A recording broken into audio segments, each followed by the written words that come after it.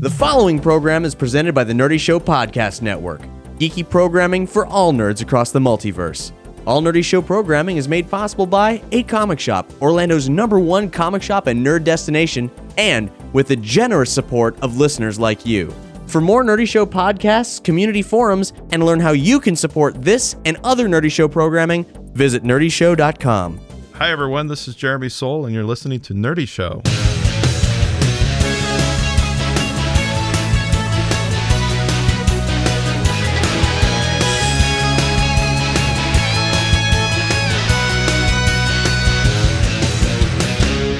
Welcome to Nerdy Show, a weekly podcast dedicated to every facet of nerddom, from comics and video games to science and technology. If it's geeky, we've got it covered. Hi, I'm Cap. I'm Tony. I'm Aaron. And this is Chan. How's it going? It's Chan from Derpy Show. In case you don't listen to Derpy Show, obviously you ought to. And now you have a point of reference. It's a whole show about that one My Little Pony? Yes. Wow. It's a My Little Pony fan podcast, Derpy Show. Well, I wouldn't say it has anything to do with My Little Pony. It's more about nothing. Thanks for clearing that up. I was confused. This episode, we're going to be talking about comic books, and specifically the role-playing influence comic book Rat Queens. We're going to be talking with Curtis Wiebe and Rock Upchurch, the artist, writer, creative team behind that book, which was one of my favorite books from last year, and it's going strong. The first collection comes out in early April. We'll link to where you can pick it up on this episode's page. Yeah, one of those $10 volume ones from Image. That's amazing. It's great that you can very quickly and very cheaply get into this awesome series right off the bat. It just came out not too long ago, I guess 6 months ago, and you can already jump right in, catch up completely, and get right back into the story for $10. It's amazing. Yeah, it's also good for women's. It's inclusive.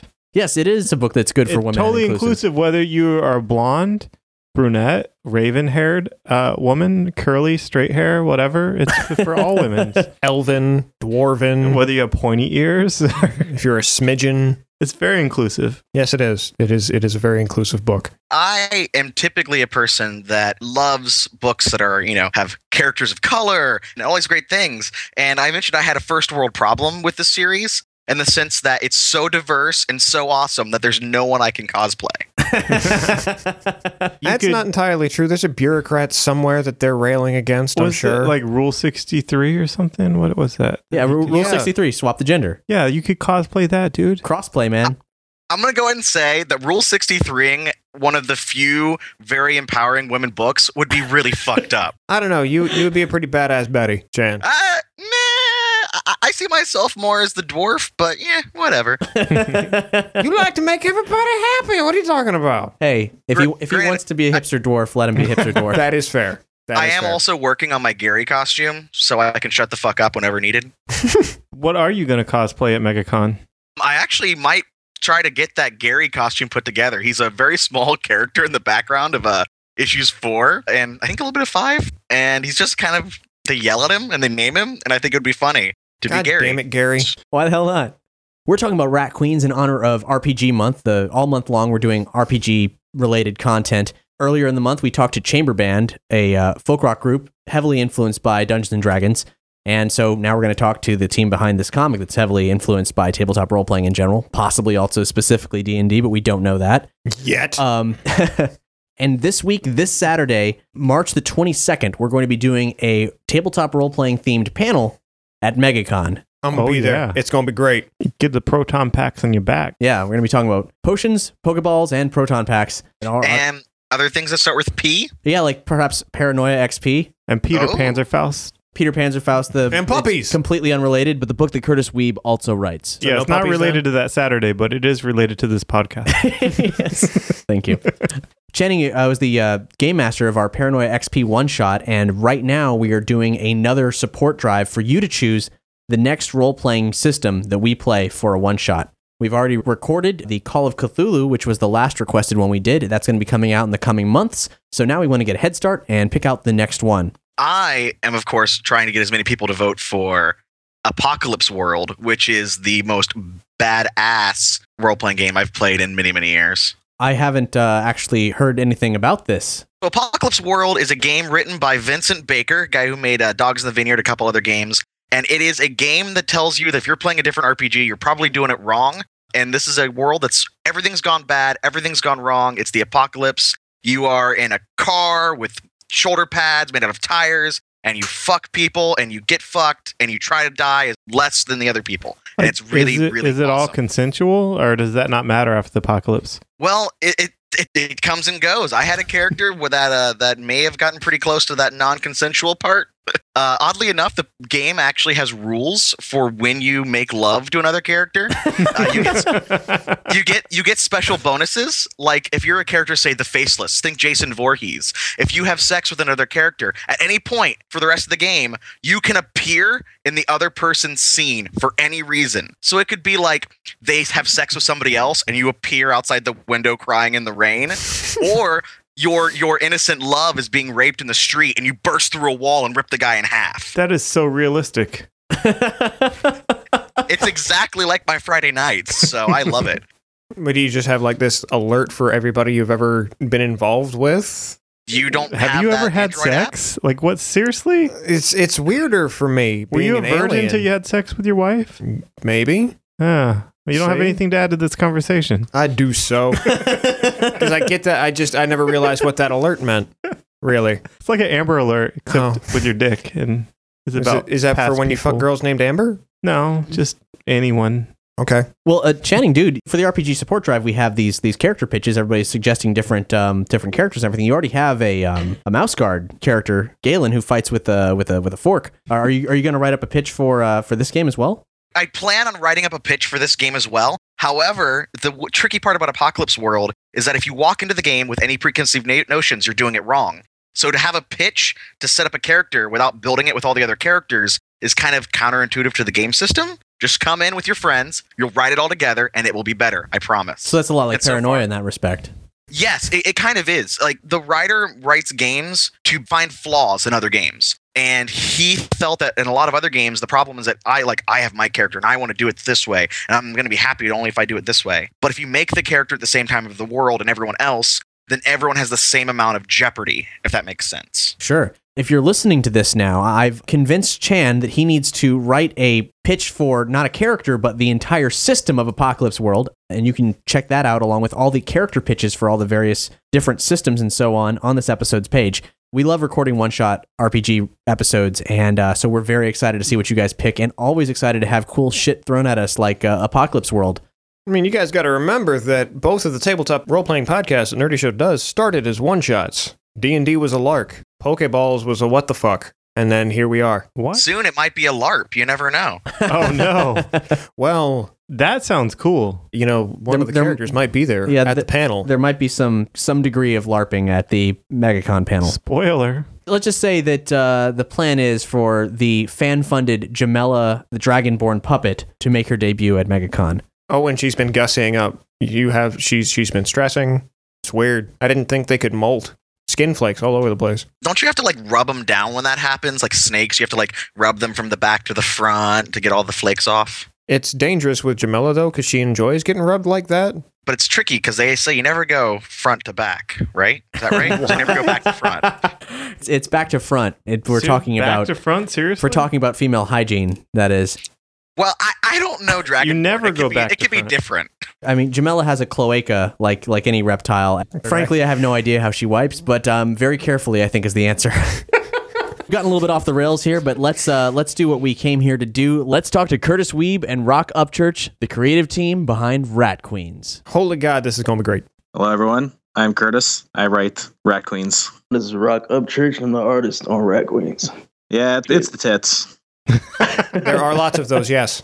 Rat Queens, I mean, it's one of our favorite books that came out last year, and it's a lot of people's favorite books that started last year. We want to talk to you about where it comes from, your experiences playing tabletop or any kind of role playing. I don't know, man. Isn't that role playing stuff? That's for like the fucking nerds, isn't it?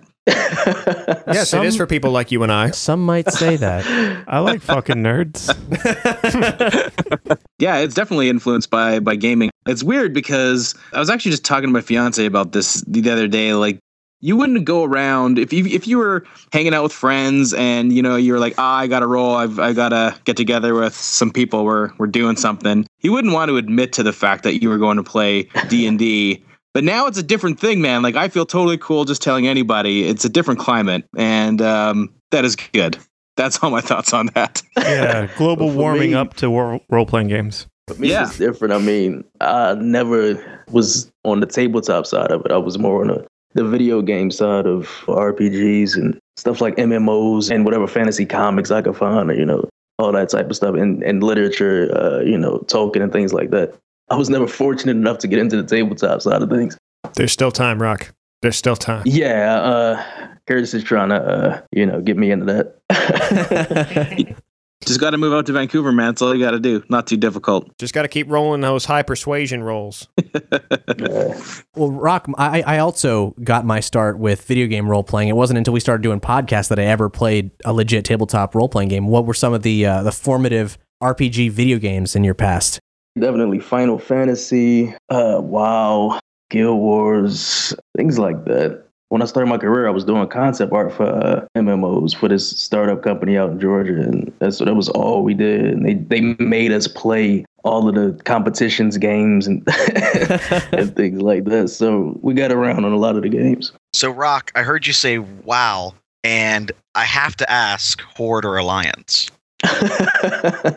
Well, actually, I mean, I dabbled in both. I didn't stick to it like that because it was way too addictive.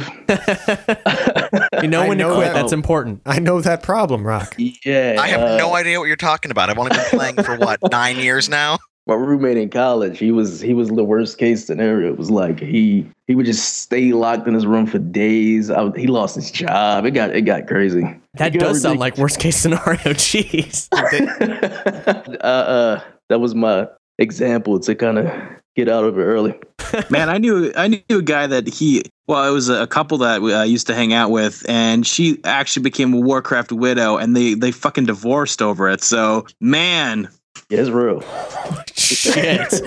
There are other options, people. You can create joint accounts. You can share your gold. It's okay. I have to say, I've heard of WoW widows and all this, but they demonize the tabletop, but I've never heard of any of that stuff coming up with tabletop. yeah, generally not. I mean, I think you have to have a partner that's understanding of it. I mean, if you start dating somebody that's totally not in that world, it's pretty weird to them. But I mean, at the same time, I've had friends that it's surprising the amount of people that actually are really into it. Like this guy I went to high school with. When I first moved out of my house, I moved in with him. He bought a house, and we all moved in together. And he was like the typical jock. Like he played all the sports, and never would have guessed him to be into that kind of thing. And I had a bunch of buddies over one night, and we were playing, and he was just kind of walking by, and he's like, "Oh, what the hell's this?" And told him a bit about it, and he was like, "I want in on the next game," and it blew my mind because it's just the last person you'd expect. So I think once people get over that initial the association that they have with gaming, I think there's a lot of there that interests people, just the storytelling aspect and the amount of fun and laughs that you have while doing it. That actually really surprises me is who it all actually appeals to. It's a lot broader than people would imagine. I mean, it allows you to do all that stupid kid jock stuff without actually putting your life in danger. It's fantastic. You can eat all the Doritos you want, and there's no consequences other than heart failure. That and the weird shakes that happen after you eat too many. Oh, the sweet Dorito shakes. The sweet shakes. Curtis, Memories. what's your background with tabletop? Is there a system you gravitated towards growing up? It's kind of a weird start to that all because I grew up in a fairly conservative Christian house, and D&D was something that, if you had a book in there, it was basically a portal for the devil. That's witchcraft, man. Demons and devilry. Yeah, so I mean, the funny thing is if any Christian parents ever actually saw their kids playing it, I think they'd be less concerned about demons and more concerned that they were going to get the shit beat out of them at school. You think that would be more of a concern, but for me, it was because we had a workaround, right? Like it wasn't Dungeons and Dragons. We actually started off with the Star Wars West End Games version, the D6 version. All right. Yeah, that was my start. So that was the first system I played. My best friend's older brother, he was a gamer, and so he got us into that. And then interestingly enough, it was that, and I don't know if you guys ever heard of this. It was the Victory game system, the James Bond role-playing game system. Whoa, nope. What? That's news to me. Yeah, man. So it was this old 70s game system that, I mean, not many people have heard of it. It And was only in Canada. I actually think it was a British role-playing game, to be honest with you. But It wasn't American. Yeah. That's the important part. Yeah, it probably wasn't American. There was definitely more intelligence to it than that. But anyway, so Shots fired! Shots fired!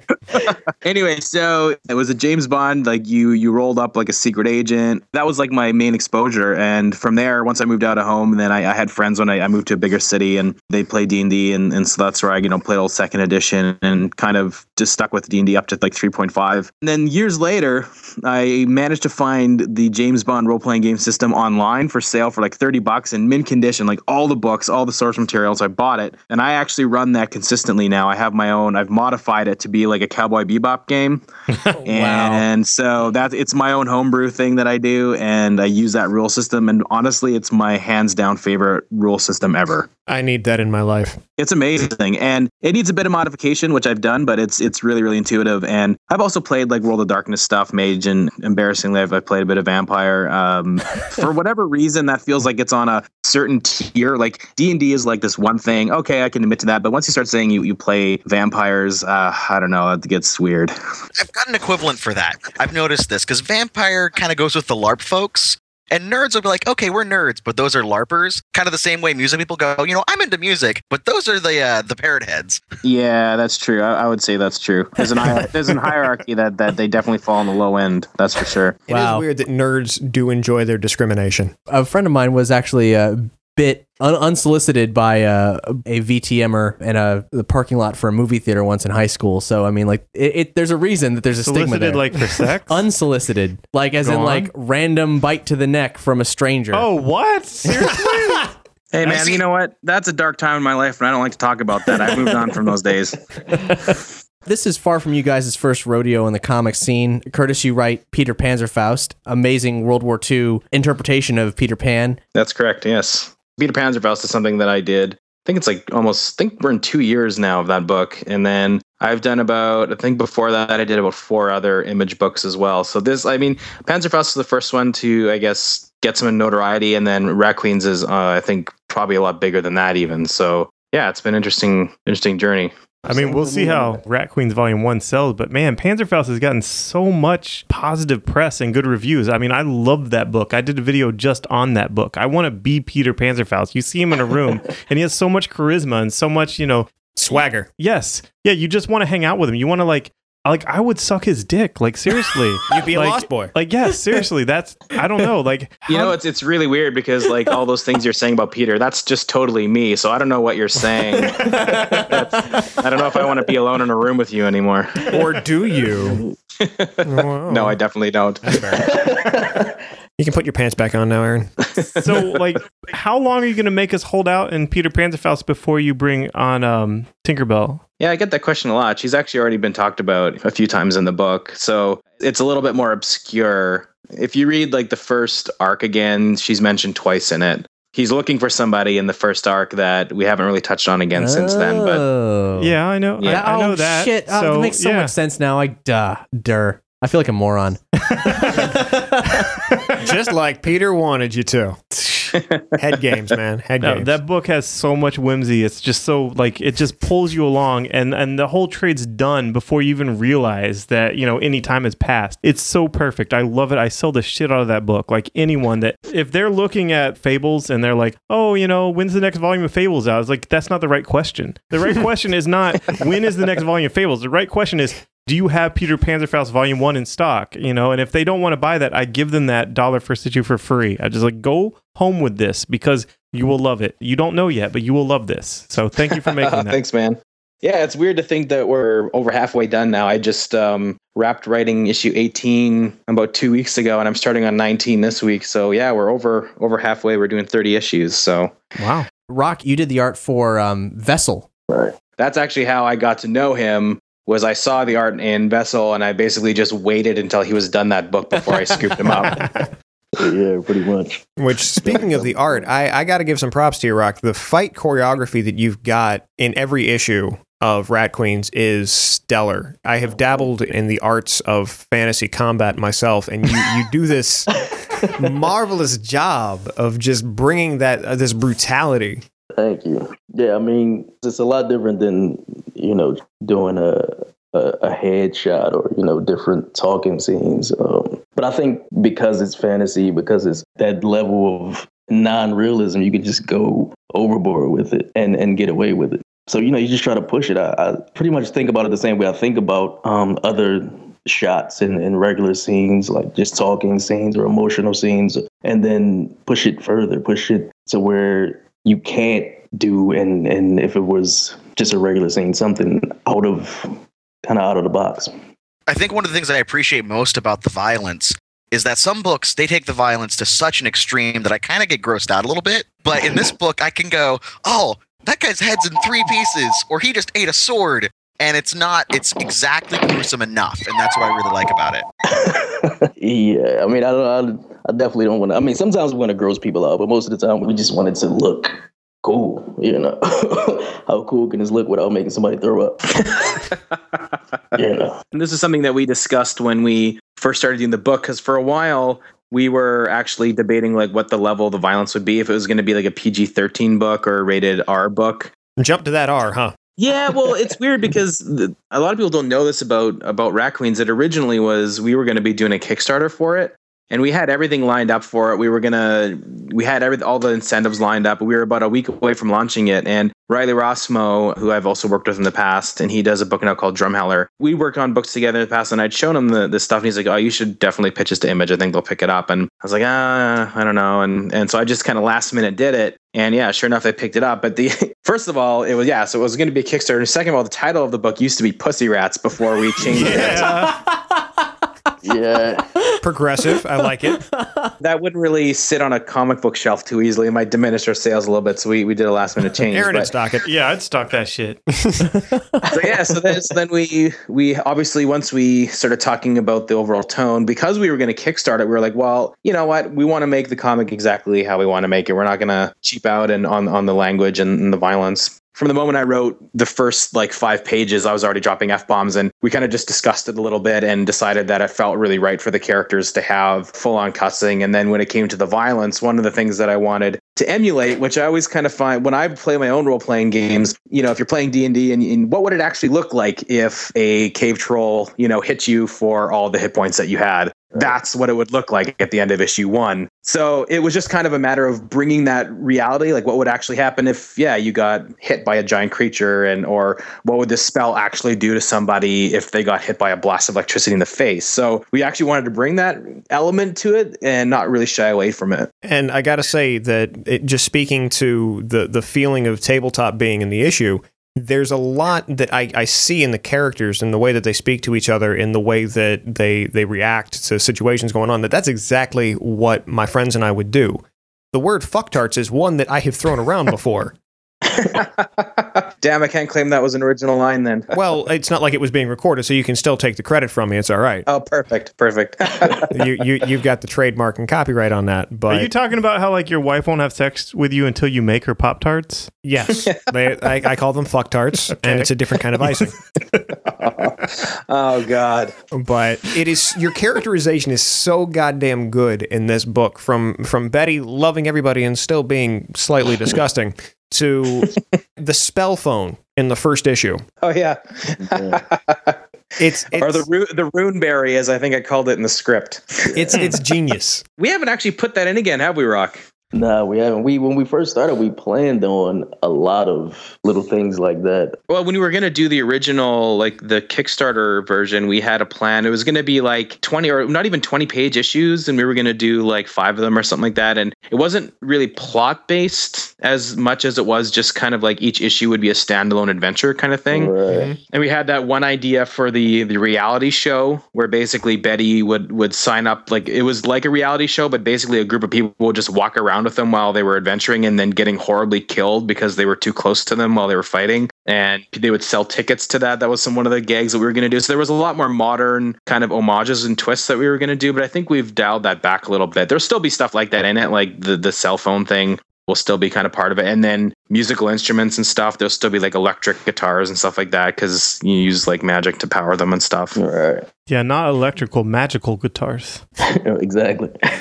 Different sort of wireless where you just plug a wand into the input. That's basically, yes, that's basically. If you look at the cover for issue 6, you'll see kind of how we'd actually used that for another series that we had worked on called Goblinettes that never really went anywhere, but Raccoons came out of that. Why did you choose to do all women's? Is it just because of Tumblr and inclusion? Are you going to call me a feminazi next? Please, go ahead. No, like I would ask you if you're a feminazi. This is an interview. This is not a hostile, this isn't the O'Reilly factor. Tumblr came later. Tumblr was not even on the radar when we started. But that issue 5 with all like the little costume cosplay stuff with Tumblr, that was awesome. I want to get some of that lip gloss. I mean, that looked cool. You'd rock it. Yeah. Hey, you go ahead and talk about that a bit, Rockable, the Tumblr crowd. The Tumblr crowd has been amazing. Like I said, it came along later. I mean, when we first started, it was, we just did the book we wanted to do, and still that's what we do. But it's like it just caught on like wildfire on Tumblr, and the fandom kind of went crazy. But I guess it was because, it was extremely popular with the women on Tumblr. And so every post was panels from the book or outfits that they created to match the character designs. And it was overwhelming. It came out of nowhere. It's so fast and so furious. I know we had our fan base, like we had kind of a medium fan base as far as like numbers were concerned with the first 4 issues, but it felt like with issue 5, suddenly something just popped. And now it seems like everyone's talking about it. And for Emerald City Comic Con, we're doing like a Rat Queens Social Club Live. It's just like an after party event. And I was like, when I booked the venue, I was like, I don't know, we might get like 30 people. And I put up tickets for sale, and some of them were $50. We've almost sold out of them. And I think we're actually going to sell the place out. And that's weird to me. Awesome. You say weird. I think you mean incredible. Yeah, definitely. It is awesome. It just wasn't ever expected that it would go this way. And definitely with this book in particular, I feel like I've found kind of a new way of gaining audience, and that's letting your fans do a lot of the work for you. And right. And they seem more than willing to do it. There's like this group of people, it's like a brotherhood or sisterhood that they're like, every time they recruit somebody, they're into the cult of Rat Queens. Yeah, it's like this great celebration. I see that picture of Rosie the Riveter saying, we can do it. We can sell out that venue for you.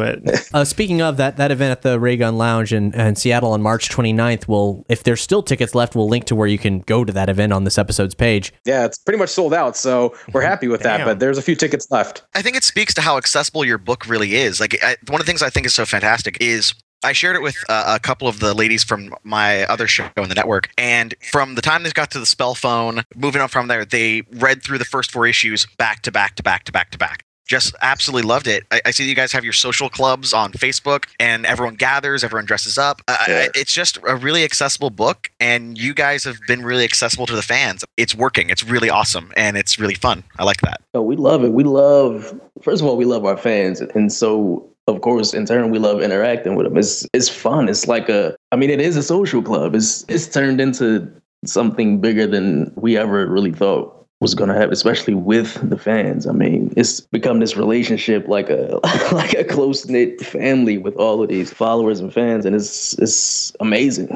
Yeah, I got to give actually a little shout out to a friend of the show, Miss BB Hart, did some incredible Hannah cosplay that we will link to on this episode's page as well. Yeah. She kind of nailed it. Oh yeah, not just kinda. She came off the page. Yeah, she became Hannah. Amazing. Yeah, she's amazing. And there's not really any way you can. you see people cosplaying and they're wearing the costume, but it's also another strange thing to see people embody the character as opposed to just the costume, and it's really something else. That's the thing with her. She is Hannah. Yeah.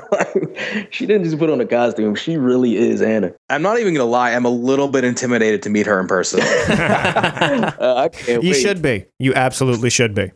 I can't wait, dude. How are we going to segue into the Baldwin homophobic stuff? I guess we just did, Aaron. But I don't know how to do it. There is no segue. Well, I don't know. Yeah, wasn't that interesting. Well, a short summary for fans. The guy who played Jane on Firefly said some homophobic stuff, and there were some words on Twitter. But words by Weeb. I mean, like he didn't have to stand up for that, and he did. It was awesome. Like I liked it. Like we made a little comic strip about it. Yeah, we did. Yeah, that was sweet. I dug that a lot.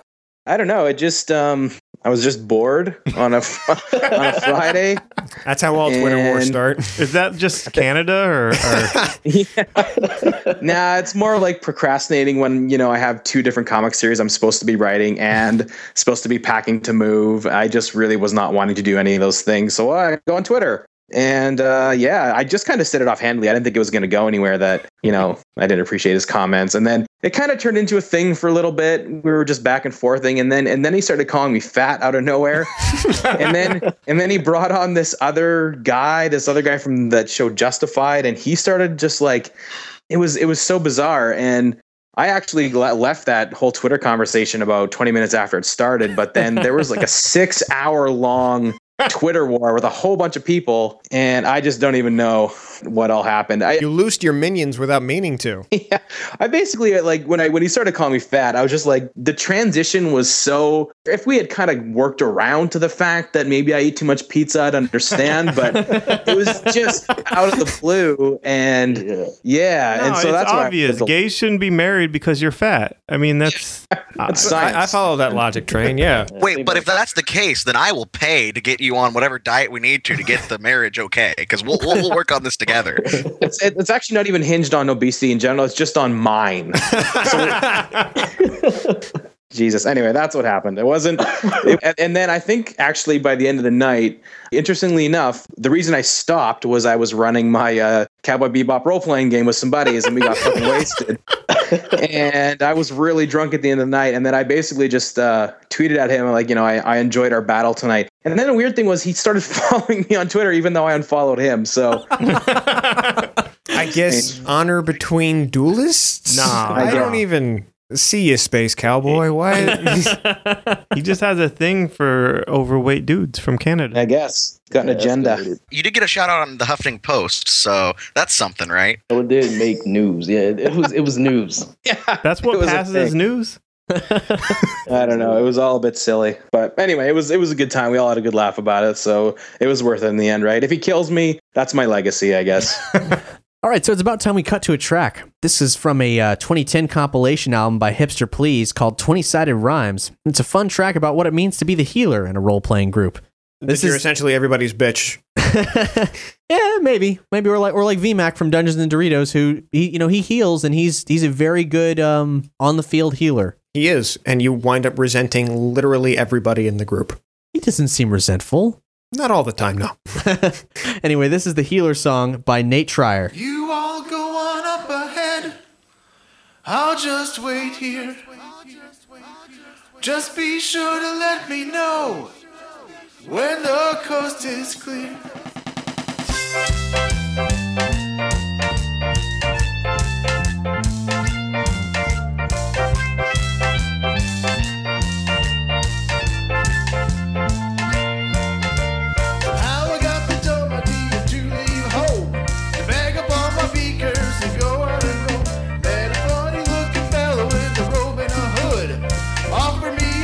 Said the money be good. I grind up a bat, a cat, the hair of a gnat.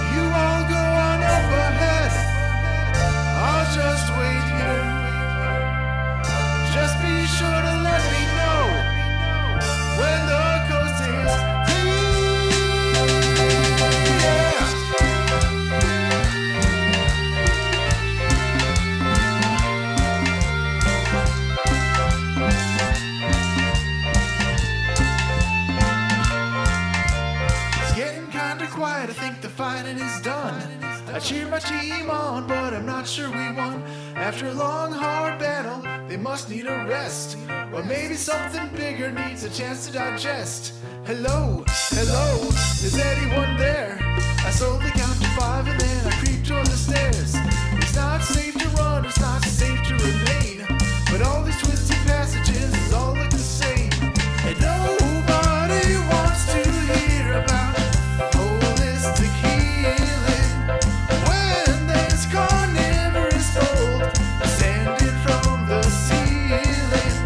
And nobody wants me to inspect their chronic dermatitis when that chair just came to life and it's trying to bite us. You all go on up ahead. I'll just wait here. Right now, I want to do a Nerdy Show microsode. Microsodes are where our fans give us a topic to discuss for about 15 minutes, and we talk about that topic and go nuts and take it wherever it goes. Fu Manchuchu wanted us to talk about the D&D character creation process. Maybe he means Dungeons and Dragons. Maybe he means our tabletop role-playing show, Dungeons and Doritos. I'm not really sure, but we'll just say, how about the role-playing game character creation process and go from there so we can talk about characters we've created, the mindset of what you're going into, and then, Rock, in your case, if you were going to play a fantasy role-playing game, what kind of character would you create? We're bringing you into this kicking and screaming, sir. You can't hide the MMOs forever. So, okay, I'm starting this off. I can lead it off, man. You're a noob to this whole thing. So, man, you know what? The truth is, I cannot remember the last time I've actually played D&D as a player. The problem is that what happens if I'm playing a character is that I start taking over the story and running it myself. So I'm not the best player. But if I do make a character, generally I come up with the concept first before I start doing any statting or anything like that. A lot of people they're kind of like munchkins. They'll make their character with the best stats possible and then slap a name on it. Not really my cup of tea. I like to come up with an interesting character. The same thing with even running my own games. For any games I run, I never stat out any characters ever, or like NPCs or anything like that. I just create the character and generally just make up everything else on the fly. So, I mean, obviously that's a priority for me, is the actual character that's going to be in the game, as opposed to the rule system. Rule systems are always kind of in the way of what I want to do anyway. It's funny because just based on my experience with tabletopping, I got into it fairly late in the game, but the dungeon master who brought me into it was a very stat-focused type of person. And I don't know if you've ever had to deal with one of those type of people as a dungeon master, but all of a sudden the character creation becomes it's not a learning curve so much as it is Everest, and you are given a sheet and a number 2 pencil to help climb it. Yeah, but the best thing about those people is that then they're a slave to the rules and they're easily killed. You'd think that, because the same thing happened to my character. As a person who started D&D, I went through 4 or 5 characters before I had one that lasted more than one session. Because when you're thrown into it, it's like, oh, we're going to go explore the Sunless Citadel. Oh, look, you didn't check for traps. Congratulations, you have met some spikes. Rock, when you're doing, say, any kind of MMO, I mean, what do you gravitate towards? Fighters. I've never been into spells and all of that other nonsense. I just want to fight. I just want to kill things. That's it. If it progresses the story, fine. If not, who cares? It's bloodshed, and I'm fine with that. That's the Philly in you coming out, man. It might be. It might be. Because let's be real, that's not far from your life in the past. It's a rough and tumble Philly gangster. It's pretty close. I don't know about Philly gangster, but yeah, I mean, that might have something to do with my preference. Basically warriors, and I don't know. I'm so visual that it'll probably be whatever looks the best, and then go with that. Okay, let's redirect that then to theoretical fantasy role-playing game. So you're a fighter, and you want to be the most awesome-looking character. What species of character are you? I would say I like the look of elves. I always like the look of dark elves. Now, they probably wouldn't be the best fighters, but I always like the look of them. I don't know. Dritz had some pretty sick moves. 2 swords. He might not know who that is. It sounds like my Ali, though. He even had a sick mullet for a while in the late 80s, early 90s. Nice. Yeah, I'm into that. Actually, Rock, that's one thing we haven't put in our comic yet is a dude with a mullet. Yeah, you're right. Well, Hannah kind of has a mullet situation. That's true. Pretty close. Actually, it came up one time on Twitter that Billy Ray Cyrus was the inspiration for Hannah's hairdo. That's right. I forgot about that. So, you never know. So yeah, dark elf with a mullet is what I'm going with. All right. That sounds pretty sweet. Okay. Weapon of choice. Are you a blade man? Do you prefer hammers? Definitely blades. I like hammers. I don't know, maybe hammers. I'm gonna say hammers. I like to smash things. And my first comic was Thor's, so I'm gonna say hammers. Okay, well, the choice is made. If Curtis ever gets you in front of a table with a pen and paper, this is what's happening. Let's do it. I'm ready. 2 hammers and a mullet. That sounds like a spin-off series for us as well. 2 hammers and a mullet this fall from Image. Let's do it. Now, Aaron, I don't think we've ever talked about tabletop. You and I. Have you ever played? No. When I was in 8th grade, like I had, just friends that were nerds, and those friends all played Robotech role-playing game at lunchtime, and I knew that they had no hope of ever getting laid, so like I thought I could get laid. So instead of playing with them, like at lunchtime when they played the game, like I wouldn't sit with them. I would like try to be cool and try to like sit with girls and stuff. And it never worked. It never worked. But that set me on a path of never playing role-playing games. I still read comic books, obviously, and, hung out with the kids other than lunchtime. But that's when they played role-playing. And so I never did. And the one time I tried, it seemed like a way to trick people into doing recreational math, which I had no interest in that. Like there was numbers and whatnot. I'm like, I am not going to fall for this. I am not going to do math recreationally. But like, long story short, I did not get laid until high school, so I should have just played role-playing games. You should have. And then maybe you'd do better with numbers too. Maybe. I had a group of friends that I hung out with their older brother, and so they were like in high school at the time, and one of them had a night shift at a Subway, and because there's no one ever there, they would actually go to the Subway, and he would just like leave the station, and they would just game all night long in the Subway. I'm like, that's brave. I don't think I could ever do it publicly. See, I think that's the thing with me. Like, I grew up in North Philly. Like, there's not a lot of tabletop gamers in North Philly. So, I didn't have a chance to be exposed to it. I was like the nerdiest kid, but I wasn't. I mean, even still, like, it was like you were just born hard and you grew up hard, and then that was it. I mean, but I guess for me, walking around with like a briefcase full of comics and sketch pads, I was as nerdy as it got. But then at the same time, everybody would ask me to draw everything, so I guess it was more celebrated than looked down on. That wouldn't have stopped had you started tabletop role-playing, by the way. You just suddenly become the window through which every character comes to life. Yeah, probably. I think you're speaking from a little bit of experience there, Tony. I might be. I still owe my brother a couple of drawings. In fact, he yells at me every once in a while. You drew my character jerking off. I did do that, yes, because that's what you do with the power ring to Guy Gardner. Because you have sexual feelings for Guy Gardner. I don't like mustaches. I like his. I don't think I saw that. When did that happen? It happened. It was a quiet moment between them two that involved no role-playing games whatsoever. It was a little weird. Again, your pants were off, Aaron, which made it different. I didn't like it. I see it now. Tony showed it to me on his phone. Okay, well, yeah, okay. Yeah, link to that. Tony, you'll have to send me that photo. for personal reasons. Kat, put your shirt back on. Well, Aaron, if you were to jump in, tabletop role-playing, fantasy specifically, what kind of character would you play? What race? What weapons?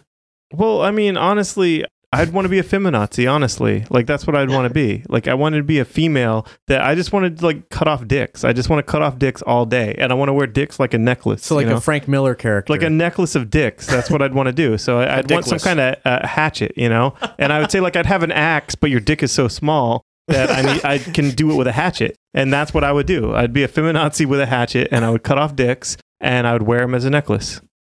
I don't think I ever want to play a role-playing game with you. Yeah, I feel the same way.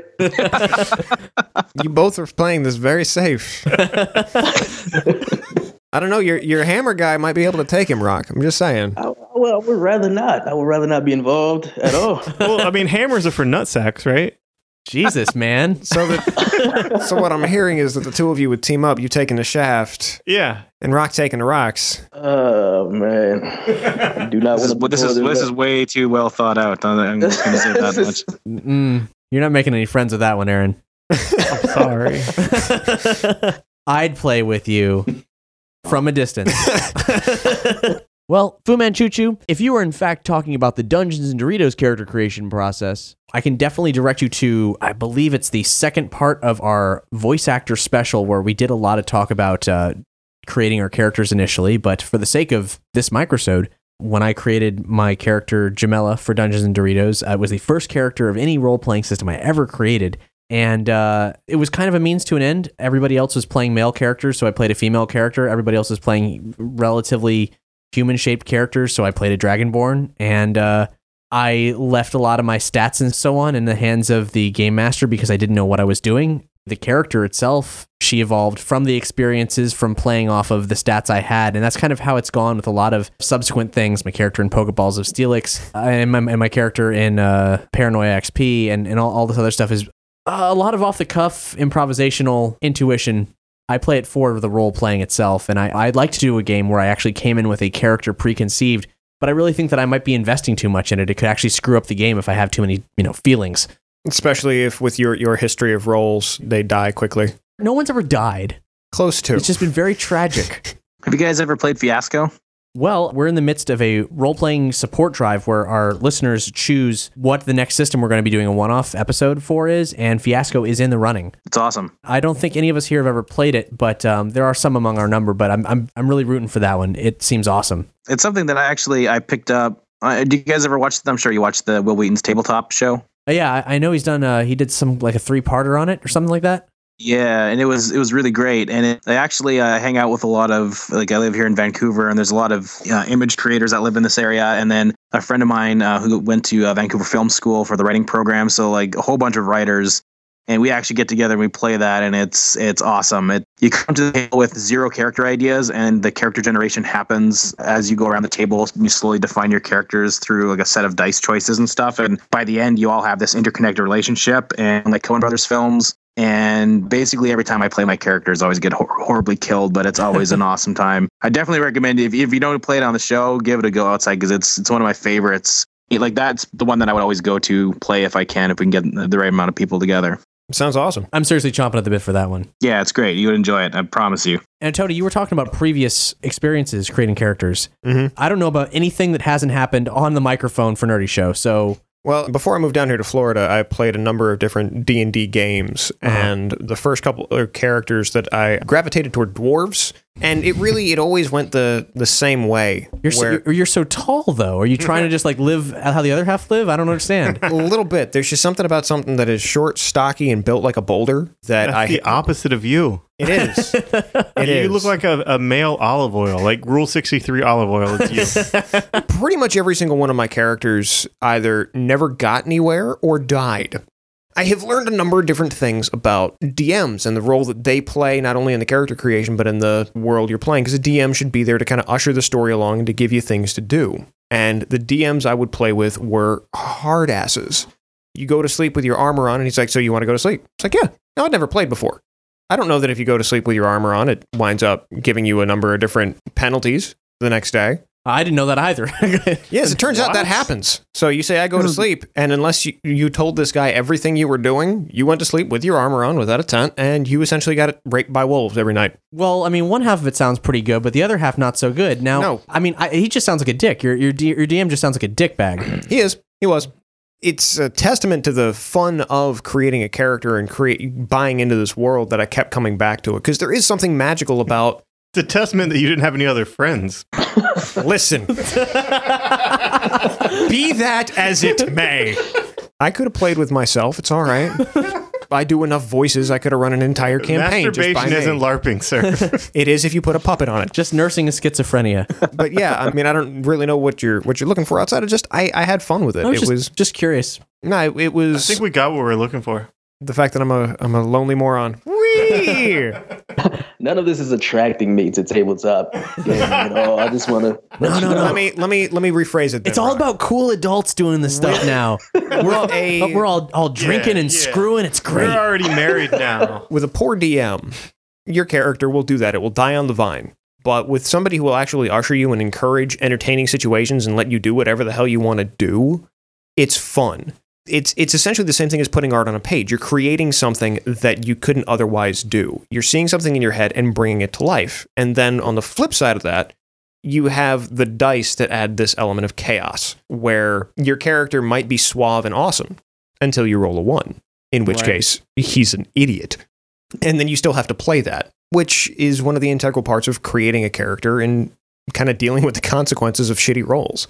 Yeah, like the way I run games when it comes to that kind of thing is the story always comes first over the dice roll. And, if a really stupid choice combined with a bad dice roll, that will usually end in tragedy. But if they're having a great time, if they're furthering the story and they just get a really bad roll that ends in their character's death, I'll just fudge it and let them live. I'm pretty easy that way. I always like to move the story forward, and there's still the chance the character will, can die, but not because of just a really bad run of luck. I'd rather prefer they die because of their own stupidity when it comes to bad choices.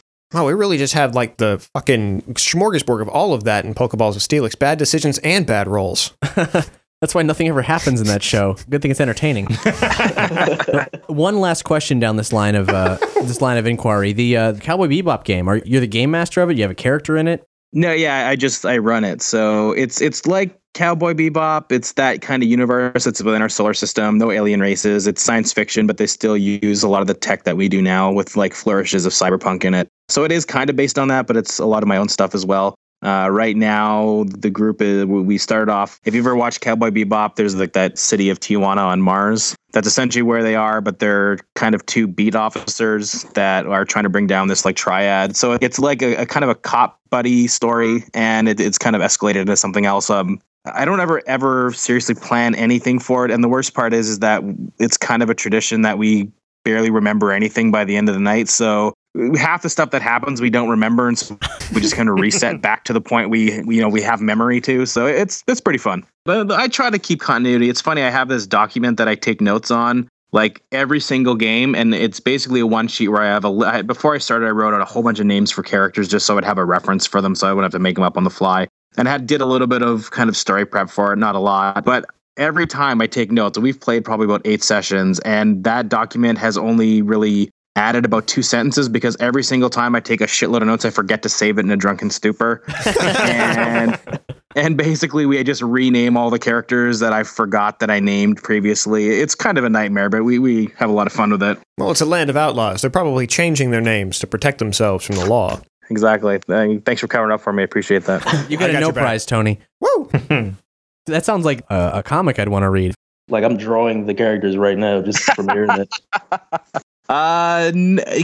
There was something that I had talked about a friend with like a few years ago, because I've been running this kind of version of Cowboy Bebop for a while, and there's been a whole bunch of different stories that have come out of it, but it's something that I've thought about. I mean, the reality is a lot of my games influence what happens especially in Rat Queens. There's specific scenes where they're definitely homages to previous games that I've played, like the sequence when Sawyer and Betty, they've caught Bernadette or whatever, and then her store gets smashed or whatever. That scene where Betty says, kind of, she shushes him, says secrets. That was ripped right from one of my campaigns, which was called Secrets, and it was this ongoing joke.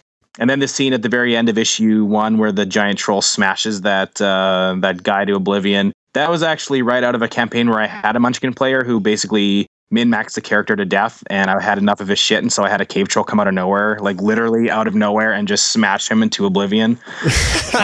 Perfect. So yeah, I mean, there's a lot of little in-jokes that I've put in there that have been funny moments from like my gaming memories and stuff like that. But I mean, that's what's good about Rat Queens, is that I can just use some of those like ideas from stories a long time ago that were really funny and kind of do a new spin on them for the comic with these characters. Yeah, and that's got to be why it feels so organic and there's so much life and fun in it. Yeah, well, that's what I wanted to do, and what Rock and I talked about was a lot of fantasy comics that I've read, they seem to get caught up in the ye old speak, and I think Saga had done something really excellent with science fiction, or science fantasy, I guess you would call it, but they talk like we do, which made it a lot more relatable. And that's was a big thing for us, was to make these characters relatable. So they talk like us, and to embody that feeling of when you're sitting around a gaming table with your buddies, the things that the Rat Queens would say would be things that you would say in that situation. And to kind of keep that levity. And that's something that's been important to us, I think, pretty much from the beginning. Definitely. I mean, it was always just, we love fantasy. And so what kind of fantasy world would we create? What kind of fantasy world would we want to live in? And so that's what we set out to do. And to create a world with a lot of Garys in it. Touching on the Garys, I don't remember. Did the the Pony Brothers, did they bite it in the first issue, somewhere between the first and second issue? Yeah, they're dead. That's unfortunate. And were they supposed to be bronies? Yeah. Yeah, and what's funny is when Kurt sent me the script, I had never heard of a brony, and the script was describing what it was. I'm like, what? That's a thing? That's a real thing? I was kind of shocked by that one. So I was happy to kill them. But they were all supposed to die originally. Every group except the Peaches, I think, was supposed to die. Yeah. the fans actually saved the Daves. Yeah. There's people like hashtagging on Twitter Team 4 Daves, and people really seem to like them. So I was in the process of we were still working on issue 2, I think, at that point. And no, actually, yeah, we were on issue 2 because they came back in that scene, and I was like, man, we got to keep these guys because I think they could be fun long-term characters. And we have this idea that whenever one of them bites the dust, they put up an advertisement that says looking for a new Dave. Can only be part of the 4 Daves if you're a Dave. So I am glad they stuck around, because in issue 5, the panel of Ogre Dave smiling after he's told that he's going to get fucked is one of my favorite panels of all time. Just that beard and the little twinge of his cheeks, looking so happy. Little bluebirds, just you can tell that this is a moment for this gentleman. That's probably the face that Rock would have if that situation arose. Were you looking in the mirror a bit, Rock, to get that specific smile? I mean, yeah, but not for that reason. Oh man, no, I actually keep a mirror next to me at all times. Narcissism or artistic reference? Oh, both. A bit of both. I'm a beautiful man. I can admit that. But no, I mean, I like to take my expressions and then just exaggerate them, or the opposite, whatever I need to do. Dudes, thank you so much for being on the show. If you want to check out Rat Queens, the first collection's coming out in early April, like we said. Visit these guys at Emerald City Comic Con. You got any other stuff coming up? Yeah, we're doing a New York event May 9th, I think. We're going to be doing actually with BB Hart that you mentioned, we're going to be doing a kind of burlesque Rat Queens launch party for the new arc for issue 6. Yes. So, wow. Yeah. Where? When the details come out for that, then we'll post that everywhere. That's going to be a good one. That's awesome. That's really awesome. As you can hear, we lost Channing part of the way through there, and unfortunately, he's not coming back. But hey, he's always on Derpy Show, so if you're missing Channing, you can find him there. Did his Skype derp out on him? So Rat Queens is influenced by tabletop role-playing. I'd say it's the best comic book that I know of that's got a tabletop role-playing influence, but there are others. Yeah, there's Zub's Skull Kickers, which has, I know, at least very great artwork. I haven't had a chance to read too much of it, unfortunately. I see it around, though, on the internets, and it looks fantastic. Yeah, I mean, it's basically humor-based. It's not much, like ongoing plot, whatnot, but I've liked some of the humor, especially when they kept renaming it with the sarcasm of different adjectives that Marvel uses with their new number ones. Yeah, that was very fun. That volume where each issue had a different title was, like, the covers were the hilarious. Savage Skull Kickers, the Uncanny Skull Kickers. That was funny. That was cool. But sharp wit. Rat Queens is the best thing to come out that is influenced by role-playing games. Because, I mean, when you do a book that is an adaptation, like Dungeons and Dragons or the Pathfinder series, or, the Legend of Forgotten Realms, gotcha. Best Forgotten Realms or whatever. But I'm just saying that Rat Queens is original, like it's not, there's no other source. That's the best thing about comics is the original material that it makes. And this is the best original material influenced by role-playing games that comics has to offer. So that's good stuff. It is excellent stuff. So, hooray, Rat Queens, for being the king of the heap. But if you're obsessed with Magic or Dungeons and Dragons or Isn't Forgotten there a Magic Realms, the Gathering? There's a Magic if you're the Gathering obsessed with that, too. there are comics that are additive to that and will add to your obsession. But Rat Queens, if you are just interested in role-playing games, Rat Queens is original content that will strike your fancy. And disgust you a little bit with its vulgar content and gratuitous scenes of violence. If you're playing role-playing games, you already like that stuff, though. You do. Because, I mean, it can happen. The roll of the dice. Da-da-da-da. All right, so if you want to choose what system we play in the next RPG one-shot, whether it's a Fiasco, as Curtis Weeb suggested, or Apocalypse World, which by the time you're listening to this, I've already added to our roster, then it is your solemn duty to support Nerdy Show because you've listened to this episode and enjoyed it. Every dollar counts, and we're entirely fan-supported. If you want a microsode like the one that Fu Manchu Chu got, where we talk to the guys about the character creation process, well, you can make us talk about whatever you want, because at every $100 mark, 100, 200, 300, that is your chance. If you're the one who pushes us over that limit, we become your puppets. Yes. We will dance to the strings you pull. We do as you say. Now it's time for some shout-outs and a bit of an update as to what Nerdy Show's got going on. As we said earlier in the episode, we're going to be at MegaCon. We're going to have a booth. You can find us in the independent press section. We'll be there all weekend long. And then at 5 p.m. on Saturday, we're doing our Potions, Proton Packs, and Pokeballs Adventures in Tabletop RPG podcasting panel. So if you're in Orlando, come out this Saturday. Also at MegaCon, we'll be debuting a limited run preview of the first 8 pages of our own RPG comic, Dungeons and Doritos. It's been a long time since issue 1 came out, written by our dearly departed Triforce Mike Pandel. But the 4-part series is still continuing, and Tony and I are hard at work. So we're putting out a special 8-page preview that you can pick up at MegaCon. Whether there'll be any left over, we can't say. But if there are, stay tuned to where you can find out how to get yours, and the full issue will be coming out later this year. Our RPG support drive is ongoing and lasts all March long. Currently, Star Wreck, the Star Trek parody RPG, is in the lead with $150, but other systems have been taking leaps and bounds to chase after it. Imred Jonathan from Wicked Animes pitched for a character for Star Wreck, and he said, "Damn, man, robot hands? Put it all on Star Wreck and let it roll." Benjamin Britt also is on Team Star Wreck. He said, "A fiver for Star Wreck to boldly go where we have no business going except when we are on a power high." In second place is Shadowrun. That's thanks to Josh Thompson, who said, "Shadowrun for the next RPG one-shot episode, and Flame On is great." Pestilence, who said, "Stupidly forgot to donate to last month, so here's another $5 to compensate. Put it all on Shadowrun. I need more Brandon, please. Go Grundletaint!"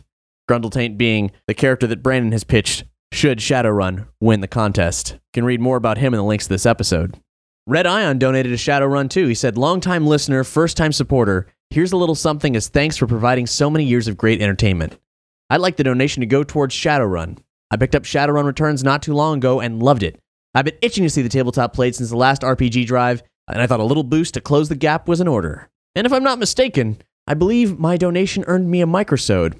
I'd like you guys to talk about Fallout, especially since Gamworld ain't getting any love this time around." And so he did, and so we shall. And finally, Tolan, who said, "Life is tough in the shadows. Heck, life is tough all over. Some days you don't even have enough New Year to buy even a bag of Cool Ranch Doritos. But today, life is good. You just got your cyber eye fixed, and thanks to that, you can see everything clear as day as you crawl through the dusty ventilation system of the Seder Corrupt office complex. You're almost at the target. If the hacker does his job right, tomorrow you'll have enough for all the Doritos you want. Maybe even a packet of the coveted taco flavor, if you're lucky. But if he doesn't do his job right, you better pray backup shows. That cyber troll seems really stupid even by troll standards, but he works cheap. You make a mental note.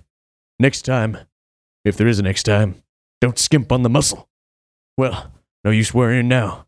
You knew the risks when you took the job. After all, that's life as a Shadowrunner." So as you can see, there's some fierce love for Shadowrun, and some fierce love for Grundletaint. Thanks to Tolan, Red Ion, Josh Thompson, and Pestilence, Shadowrun is currently in a close second, and it's only just trailed by Firefly, currently single-handedly championed by Kaelis, with a very generous, huge donation. In fourth place is Mass Effect, and then rocketing from complete obscurity to a place of prominence, Benjamin Britt has put Mouseguard in fifth place. He's asked me to dictate it thus. "No support for Mouseguard! Unacceptable! 50 units! Microsode if I get one is history of the Earldom of Lemongrab! 50 units, Mouseguard!" So yeah, he boosted Mouseguard up, and he scored a microsode where we're going to be talking about the tragic Earldom of Lemongrab from Adventure Time. Given that recently they just did a 2-part episode, delving more into the weird goings-on of that place, I think we'll have plenty to talk about. That's it for the new contributions, but the support drive is far from over. Battle has been intense, and there's still half a month to go. You guys are very close to unlocking the first stretch goal, outtakes from our X-Files episode with series creator Chris Carter and the team behind the X-Files comic at IDW. And then after that, there's some deleted scenes from the most recent episode of Dungeons and Doritos. Keep on pushing so we play and record the system of your choice and unlock those support perks. You get a whole slew of awesome stuff sent to you in your email just for contributing any dollar amount anyway. Everybody wins. So, taking us out, you guys mentioned Magic earlier, Magic the Gathering. Well, Adam Warrock has just done an EP that is all Magic the Gathering songs. This is from the Planeswalker EP, and it was inspired by, on a recent tour, Tribe One, the other nerdcore rapper, taught Adam Warrock how to play Magic. So they got Cahill involved and made a whole album of Magic songs. Nice to see that went better than when people were trying to teach Shrun a lot to play it. It's his whole life. He just like learns new things and makes songs about it. I mean, that's just awesome. I love that guy. Yeah, he's fucking great. Isn't he coming back to Orlando soon? Yeah. That's awesome. Is there a date? May 10th at the Geek Easy. This is So Much Mana by Adam Warrock, Tribe One, and Mikhail Cahill. Mana, mana, mana, mana. Mana! Bye, I'm Cap. Bye, I'm Tony. Bye, I'm Aaron. R.I.P. Channing. Much love. Nah. He rolled a critical failure. Yeah, check out my decks, yo. Check out my mythic rares. When I step in the stove, man, all I get is stairs. What he's gonna do with those? Rolling like straw on top of beasts, because they got enough make monstrosities. My devotion to mana is like a potent MC hammer. Can't touch this. Protective sleeves, you can't touch this. Thought I didn't have enough to cast that go. Oh, you just threw out trying to nick those. I'ma take it real slow. Yes, my game is real though. How'd I get this build though? $100 bills, yo. Thought I heard your grandma squawking on. It's just the mana talking, man. I got a plan to target every single creature you got with some of my sorcery. Red, green, overrun, that's what the mana do to me. So beautifully, make it rain in the game room, and every last opponent he'll be singing like the same tune. So much mana on the battlefield. So much mana, can't believe it's real. Every forest and mountain, every swamp, plain and island, that's the power that I tap. You know where it's at, come on. So much mana on the battlefield. So much mana, can't believe it's real. Every forest and mountain, every swamp, plain and island, that's the power that I tap. You know where it's at, come on. Farseeker, chromatic landing on my belt. Dark ritual enhancing my next spell is felt. It's been a long time making other planeswalkers learn. Old school enough to still remember state of mana burn. Sacrificing burning stars to get my nightmare on board. Drown you with lightning bolts from a goblin horde. Get in focus, it ain't no hocus pocus. I throw you in the time spiral and rip up your black lotus. Capture the light of stars inside a soul ring. Born of the gods, stomping my path like Eldrazi. Annihilator, eat the source of your power. From running the board to nothing less than a whole hour. Move like a phantom warrior, devouring cremate. Taking over, gate crashing your paper chase. Think you got me? You're moving too slow. I'll show you the true meaning of some real epic growth. So much mana on the battlefield. So much mana, can't believe it's real. Every forest and mountain, every swamp, plain and island, that's the power that I tap. You know where it's at, come on. So much mana on the battlefield. So much mana, can't believe it's real. Every forest and mountain, every swamp, plain and island, that's the power that I tap. You know where it's at, come on. Shuffle the deck, draw 7 cards. You see your hand and know you lost from the start. Cause you got sorceries and instants and creatures staring back at you. But it doesn't matter to you got mana screwed in while you're overburdened with non-pertinent permanents. Let me tell you what I'm working with.